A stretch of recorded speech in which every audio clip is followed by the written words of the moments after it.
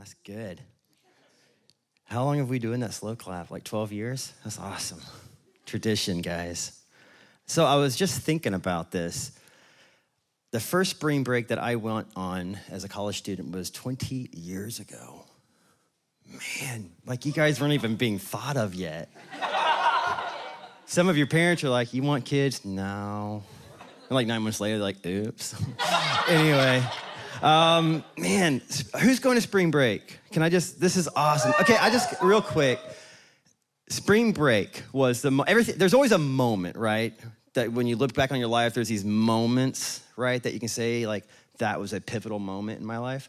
Spring break freshman year was a pivotal moment in my life. That was probably when I decided, I'm going to get serious about this God thing.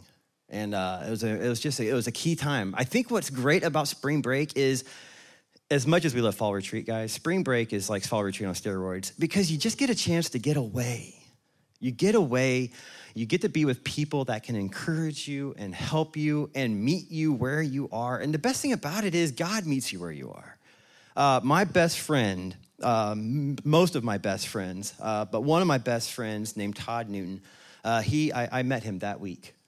And he became my roommate for the next 3 years. And I was the best man at his wedding. He was the best man at my wedding. So spring breaks can really change a lot. Plus, guys, odds are, if you meet a female at spring break, the chances go up that you can marry her. So I'm just throwing that out there for the guys. Girls, hopefully that doesn't deter you from signing up. But spring break, guys, really, it really is life-changing. I know all the people going. I love USC. I know that they're just great. You guys are going to love it. So if you're on the fence about going to spring break, just go. And if it's about money, don't make it about money, okay? Because there's ways, all right? I'm just going to say that. All right. Anyway, I'm excited to get to be with you guys tonight. Normally, I'm starting to get in bed at this point.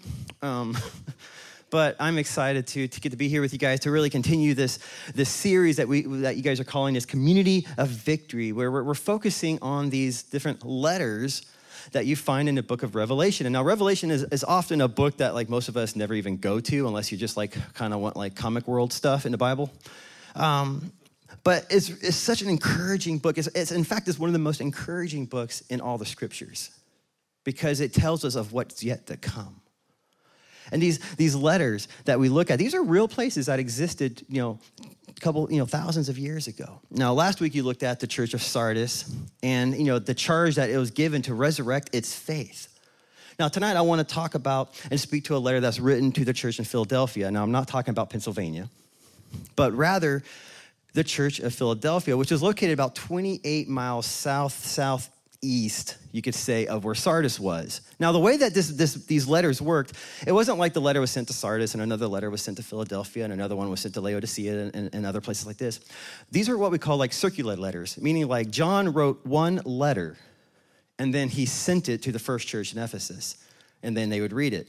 And then they move it on to the next church of, I think, Pyrrhus, I forget the second church is. But basically, these are circular letters. So here's the thing. Every church heard about every other church. So it was a pretty big call. Well, what we're going to look at tonight is the church in Philadelphia. Now, Philadelphia is a pretty strategic city in the area. It was on the main trade route that basically went from Rome to the Far East. Essentially, it was kind of like the gateway to the East. So every spice route, every route basically where Rome would get spices from the Far East and bring them, they would go through the town of Philadelphia. Now, this town was also called Little Athens because of the many temples in a city. Philadelphia was very accepting, like Athens was, of different gods, different religious systems. There were altars to everything. There were many gods and figures to every god imaginable. So this is the town that this small church was trying to thrive in. The church was certainly located in a very strategic opportunity for God to work through. So I want to walk through this letter tonight and pull out some things from it to encourage you. Now, what's unique about this letter is it obviously very much meant something to them, but it very much means something to us today. And this is what's great about the Bible. I mean, the Bible encourages people in every era and generation that it is written. It encouraged people 2,000 years ago.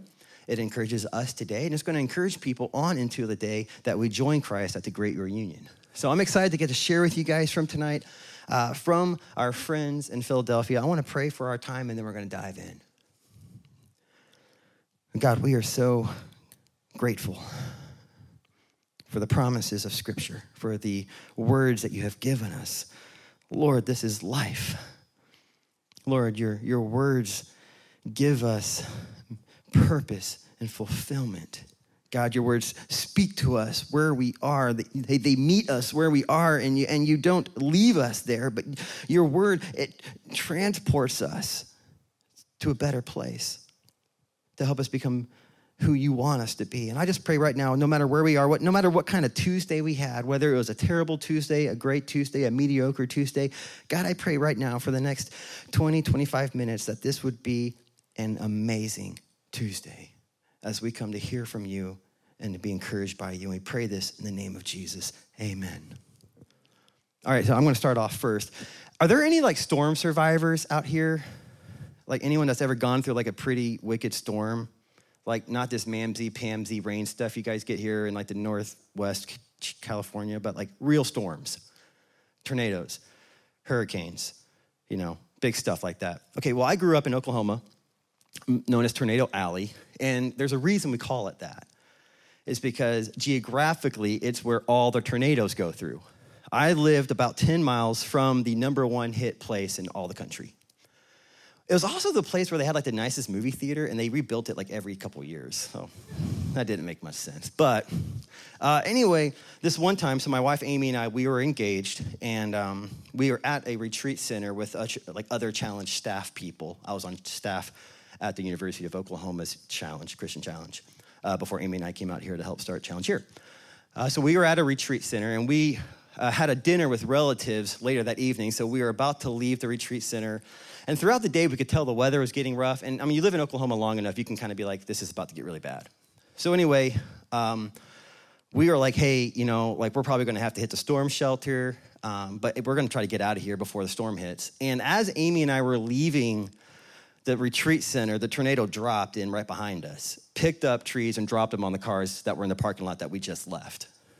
So close call. So anyway, we got out of there. And we're driving up I-35 towards Oklahoma City, and then we were going to go meet some of Amy's relatives for dinner. And basically, an F5 dropped on I-35 about a half a mile in front of us. Now, there's not a lot you can do when you're basically stuck right in front of a tornado. You can't really get out of there. You're kind of stuck on the freeway. I tried to slow down and turn around, but essentially an F3 tornado dropped a mile behind us. So now here we are in our car. I've got an F5 tornado, and an F5 means it's at least a mile wide on the base. This thing is ginormous. Okay, it wipes out. When an F5 tornado comes through town, it just trenches the landscape. Nothing survives.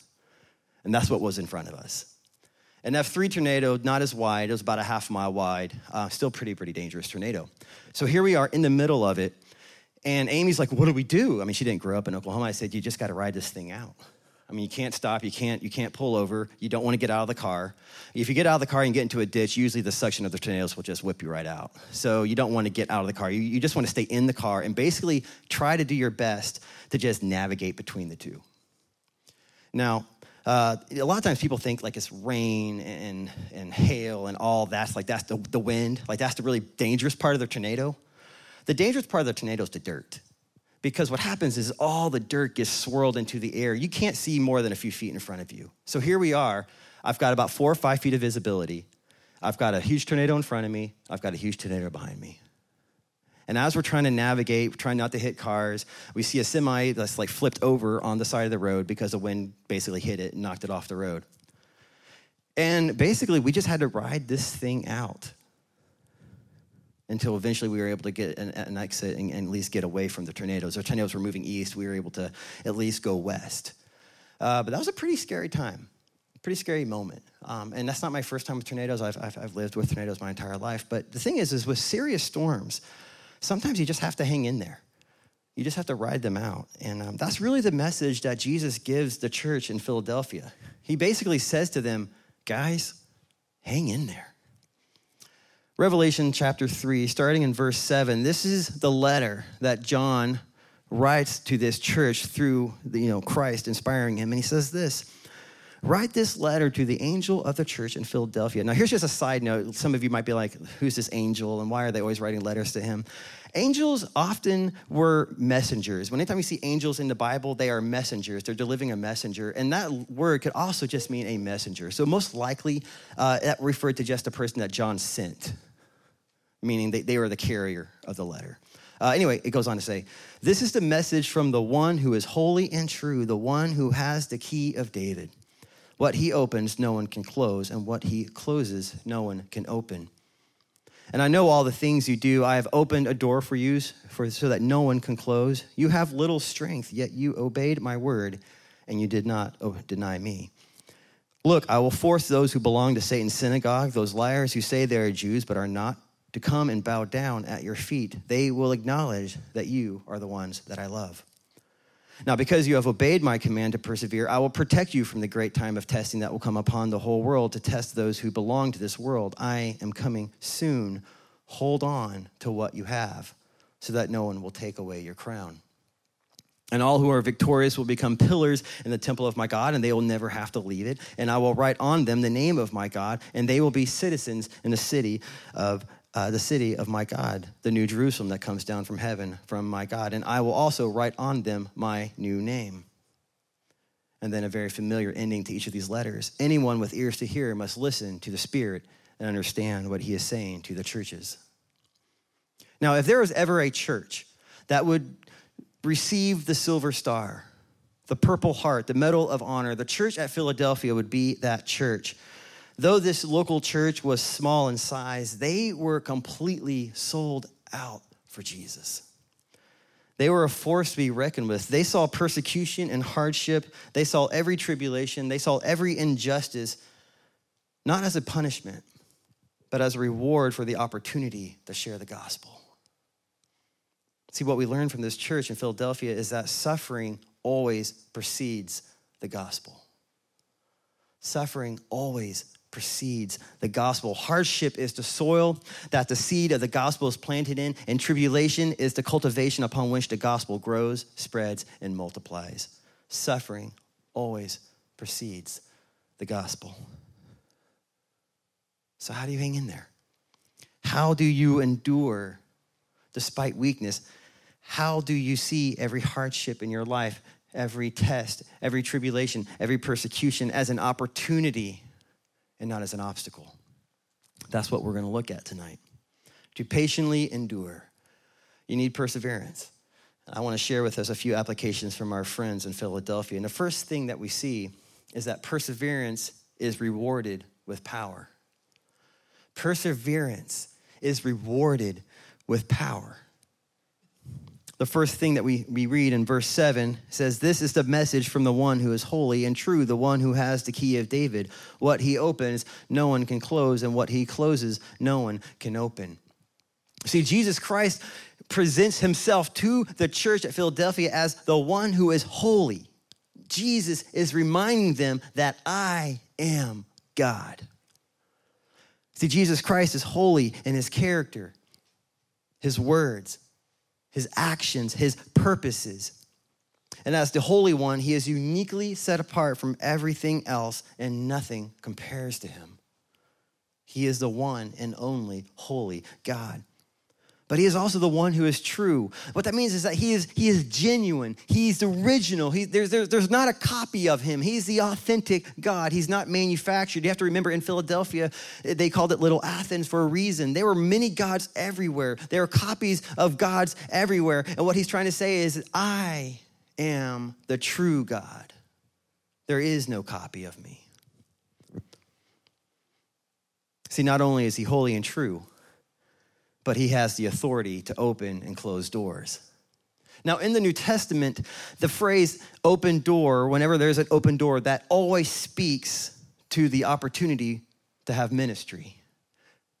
Whenever you see the phrase, there was an open door, it's speaking of the opportunity for ministry. In Acts 14:27, Paul writes, he says, and when they arrived and gathered the church together, they declared all that God had done with them and how he had opened a door of faith to the Gentiles. In Colossians 4, verses 3 and 4, Paul writes, don't forget to pray for us that God will open doors for telling the mystery of Christ. Even while I'm locked up in this jail, pray that every time I open my mouth, I'll be able to make Christ plain as day to them. See, Christ opens the doors for ministry. Christ opens the door so that the gospel can advance. And what God opens, no one can close. Christ is the Lord of the harvest. He is the head of the church. And it is he who determines where and when his people will serve. He has given the church at Philadelphia a great ministry opportunity here. And when Jesus Christ gives an open door, he sees to it that you are able to walk through it.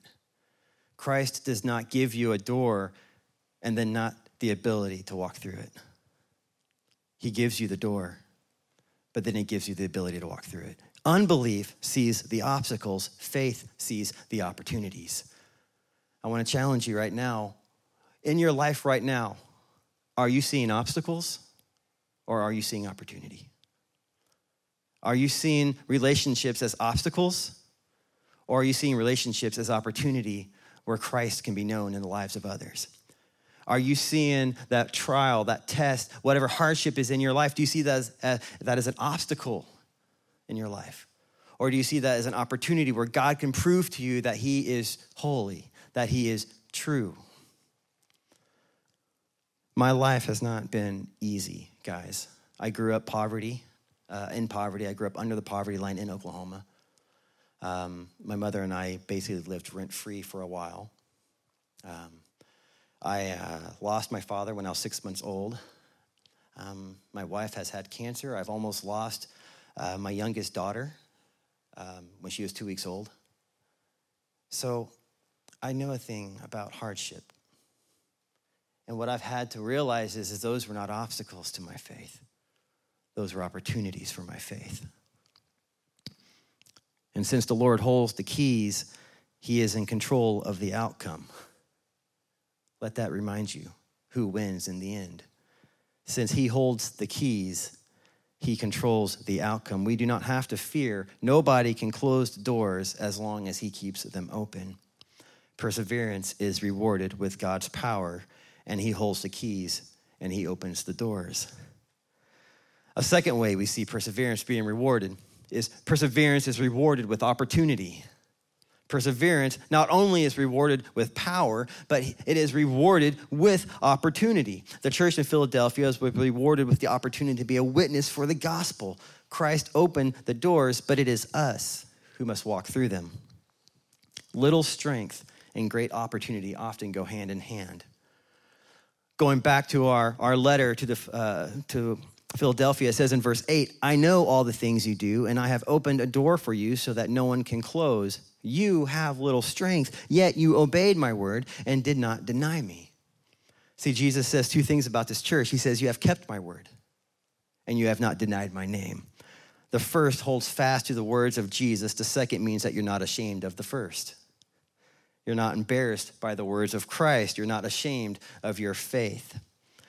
The church at Philadelphia, they had little strength. And it's well assumed what that means is that they weren't very big.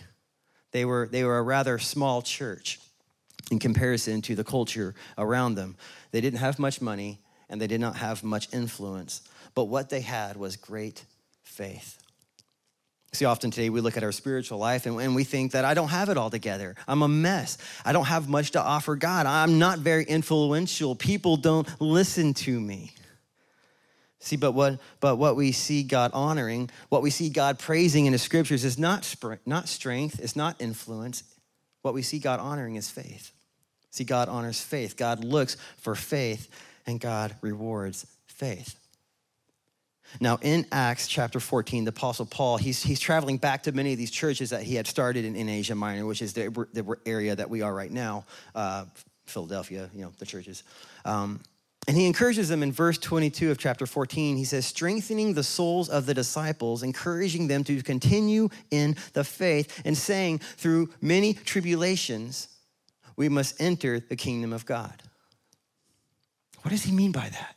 Through many tribulations, we must enter the kingdom of God. I want to break it down really quickly for you. Through many tribulations, that word tribulation there, that's the Greek, in the Greek, that's the word thelispis, and it's described as confining, squeezing pressure. This word is often used to describe distress, afflictions, material shortages, Christian suffering. The expectation here is if we choose the way of Christ, life will be made uncomfortable. It's through pressure that we are formed into the image of Christ. See, the life of Christ is not a life of emotional worship highs and passionate feelings. It's a life where the world is going to push back against us because we are defying it. We are waging war against the world around us, and it is waging war back. Through many tribulations, we must. That word must in the Greek, it refers to the must of necessity. So what that means is it's indication that the tribulation is an essential component to following Jesus. Through tribulation, we must. And I think there's two reasons why we must endure. First, we are called to follow a man who he himself was called to suffer. It is for the name of Jesus that we suffer. Matthew 16:24, Jesus says, anyone who intends to come with me has to let me lead. You are not in the driver's seat. I am. Don't run from suffering. Embrace it. Follow me, and I will show you how. First reason that we must endure is because we follow someone who was called to suffer. Second reason is God has chosen the way of tribulation for our spiritual growth. Most Christians see adversity as an interruption to their life. However, adversity is normal for the Christian. It signals that the nearness of God's kingdom is at hand. In Romans 5, verses 3 through 5, it says, not only that, but we rejoice in our sufferings, knowing that suffering produces endurance, and endurance produces character, character produces hope, and hope does not put us to shame because God's love has been poured out into our hearts through the Holy Spirit who has been given to us. There is only one way to hope. Suffering produces endurance, endurance produces character, character produces hope. Through many tribulations, we must enter. We must enter. The world sees suffering as a dead end, as something to be avoided, as something to delay as long as possible. To the Christian, though, it is a gateway into personal growth, into the very life of the kingdom. Christianity views suffering and glory as belonging together. You cannot find glory without finding suffering. You cannot find suffering without glory being the reward. 1 Peter 5:10, and after you have suffered a little while, the God of all grace, who has called you to his eternal glory in Christ, will himself restore, confirm, strengthen, and establish you. After you have suffered a little while, the God of all grace. John writes in the beginning of Revelations in chapter 1, verse 9, he says, I, John, am your brother and your partner in suffering and in God's kingdom and in the patient endurance to which God, Jesus, calls us. I, your brother, your partner in suffering. Through suffering, we must enter. Glory and suffering are together. You cannot embrace glory if you're not willing to endure suffering. Jesus calls us to take up your cross and follow me. Through many tribulations, we must enter the kingdom of God. See, the kingdom of God is not this far off land. It's not this mystical place that we're waiting to receive at the end of our life. The kingdom of God is the reign of God through Christ Jesus in the lives of his followers, both here, now, and on the other side of heaven. See, we are the kingdom of God. Through many tribulations, we must enter. Romans 14:17 says, for the kingdom of God is not a matter of what we eat or drink, but of living a life of goodness and peace and joy in the Holy Spirit. Perseverance is rewarded with opportunity. But that opportunity often comes at the cost of suffering. Unbelief sees obstacles. Faith sees opportunities. God honors faith. God rewards faith for those who walk through the doors that he opens. Lastly, we see that perseverance is rewarded with promised victory. Perseverance is rewarded with promised victory. Now, it's really interesting. When you study church history, right? The golden age of church growth begins in about AD 64. Now, at the time, the Roman emperor was a man named Nero Claudius Caesar Augustus Germanicus, simply known as Nero. Right? Can we shorten that? How about Nero? Nero? You're dead. It doesn't matter. Nero became infamous for his excessive parties, extravagancies, and personal debaucheries across his empire. He was also certified crazy. He wanted to rename Rome after himself. He believed that it was him. He believed that he could tap into the power of gods. In AD 64, Rome mysteriously burned while he was emperor, and the eagerness at which he rebuilt led many to believe that he was responsible for the fire. So to get the pressure off of himself, Nero shifts the blame to the Christians, which then begins the great Roman persecutions, which leads many Christians to being slaughtered as gladiators and for sport in the Roman Colosseum, as well as many being displaced throughout the empire. This is the beginning of the great Christian persecution in the first century. Now, that persecution lasts until 313 AD when the Emperor Constantine I issues what is known as the Edict of Milan, which is what basically grants Christianity and many other religions at that time legal status. Now, here's what's interesting. When you study church growth, the church grew 300% every 10 years amidst that greatest persecution between AD 64 and AD 313. 300% every 10 years. It was only after Christianity was legalized that rate of growth dropped off. Persecution has never stopped the church. In fact, you could say that persecution is the catalyst for the church to grow. See, in persecution, there is the promised victory of Christ. Perseverance is rewarded with promised victory. Going back to our church in Philadelphia, Jesus says to them in Revelations 3, verse 12, it says, all who are victorious will become pillars in the temple of my God, and they will never have to leave it. And I will write on them the name of my God, and they will be citizens in the city of my God. Now, that seems kind of weird that they will become pillars in the temple of my God. And what you're kind of wondering, what does that mean for them? Now, remember, these are very personal letters. Philadelphia, the location of it was on a major fault line. And in AD 37, an earthquake hit Philadelphia, causing pretty much the entire town to be destroyed, causing basically the entire population to have to flee to the countrysides for protection. See, what Jesus is saying to them is that you will be pillars in the temple of my God. You will never have to leave it. What he's saying is you will be the pillars of my temple in heaven. And unlike the pillars that fell in the earthquake, you will never fall and you will never have to leave. Your home will be permanent. Your promised victory is awaiting you. See, God will honor them with an everlasting place reserved in heaven. Their names will forever be on the registry of heaven's citizenship. And when all that persecution can do is threaten followers of Christ with death, we look at death as the entry to heaven. We look at death saying, if that is all you can throw at us, then all you are doing is ushering me into the presence of my God. You see, persecution is rewarded. Perseverance is rewarded with promised victory. In a very real sense, the church today, you and I, all of us that profess knowing and following Christ, we are like the Philadelphia church. For God has set before us many open doors of opportunities to proclaim his name. And if he opens the doors, we must be willing to walk through them. If he shuts the doors, we must be willing to wait. Above all, we must be faithful to him. We must see opportunities and not obstacles.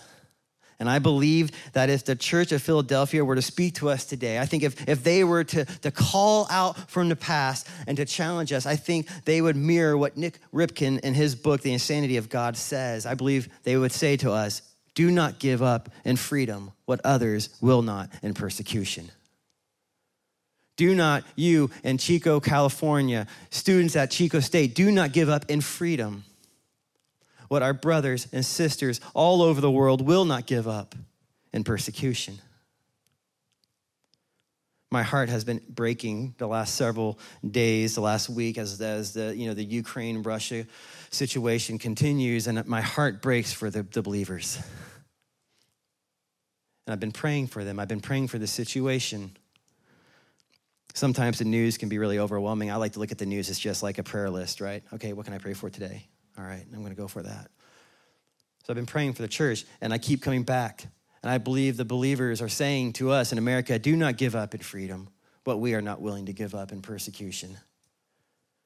We must persevere in this life. We must endure for the name of Christ, for a much greater and promised life is promised to give us. Perseverance is rewarded with power. Perseverance is rewarded with opportunity, and perseverance is rewarded with promised victory. So as we wrap up, whose power are you relying on right now? Are you relying on your bank account? Are you relying on your grades? Are you relying on that guy or that girl, right? Whose power are you relying on? What open doors, what opportunities can you walk through to be messengers of the gospel? What relationships are in your life right now? What people are in your life right now where you think, is that an open door? God, could you be putting an open door right here? And do you have the courage to walk through that door, to be a messenger of the gospel? Hold on to what you have so that no one will take away your crown. Hold tight to the promised victory that is yours in Christ. Guys, we have a great life coming. Let's do all that we can right now to usher it in. Let's pray together. God, thank you so much for this church. Lord Jesus, thank you so much for the example that they have given us. Lord, the praise that Christ gave them. Lord, may we be like the church in Philadelphia. May we have the courage to step up in faith, to not deny you. Lord, to live for you, to take every opportunity that you give us, Lord, not as an obstacle, but as an opportunity to advance the gospel. And Father, I pray in this room tonight that lives would be changed through the conviction that we have tonight to be used by you to advance the gospel. And Father, I pray right now, if there's anyone in this room right now and they're thinking right now, and you're speaking to them and you're saying, you do not know me yet. And Father, I pray tonight would be the night that changes. I pray tonight would be the night that you and them get acquainted. God, I pray for them right now in this room that they would open up their heart to you and that they would receive you as Lord and as Savior, that they would say, I want that promised victory. I claim that promised victory. I choose to follow you. Father, thank you for this time tonight. We pray this all in the name of Jesus. Amen.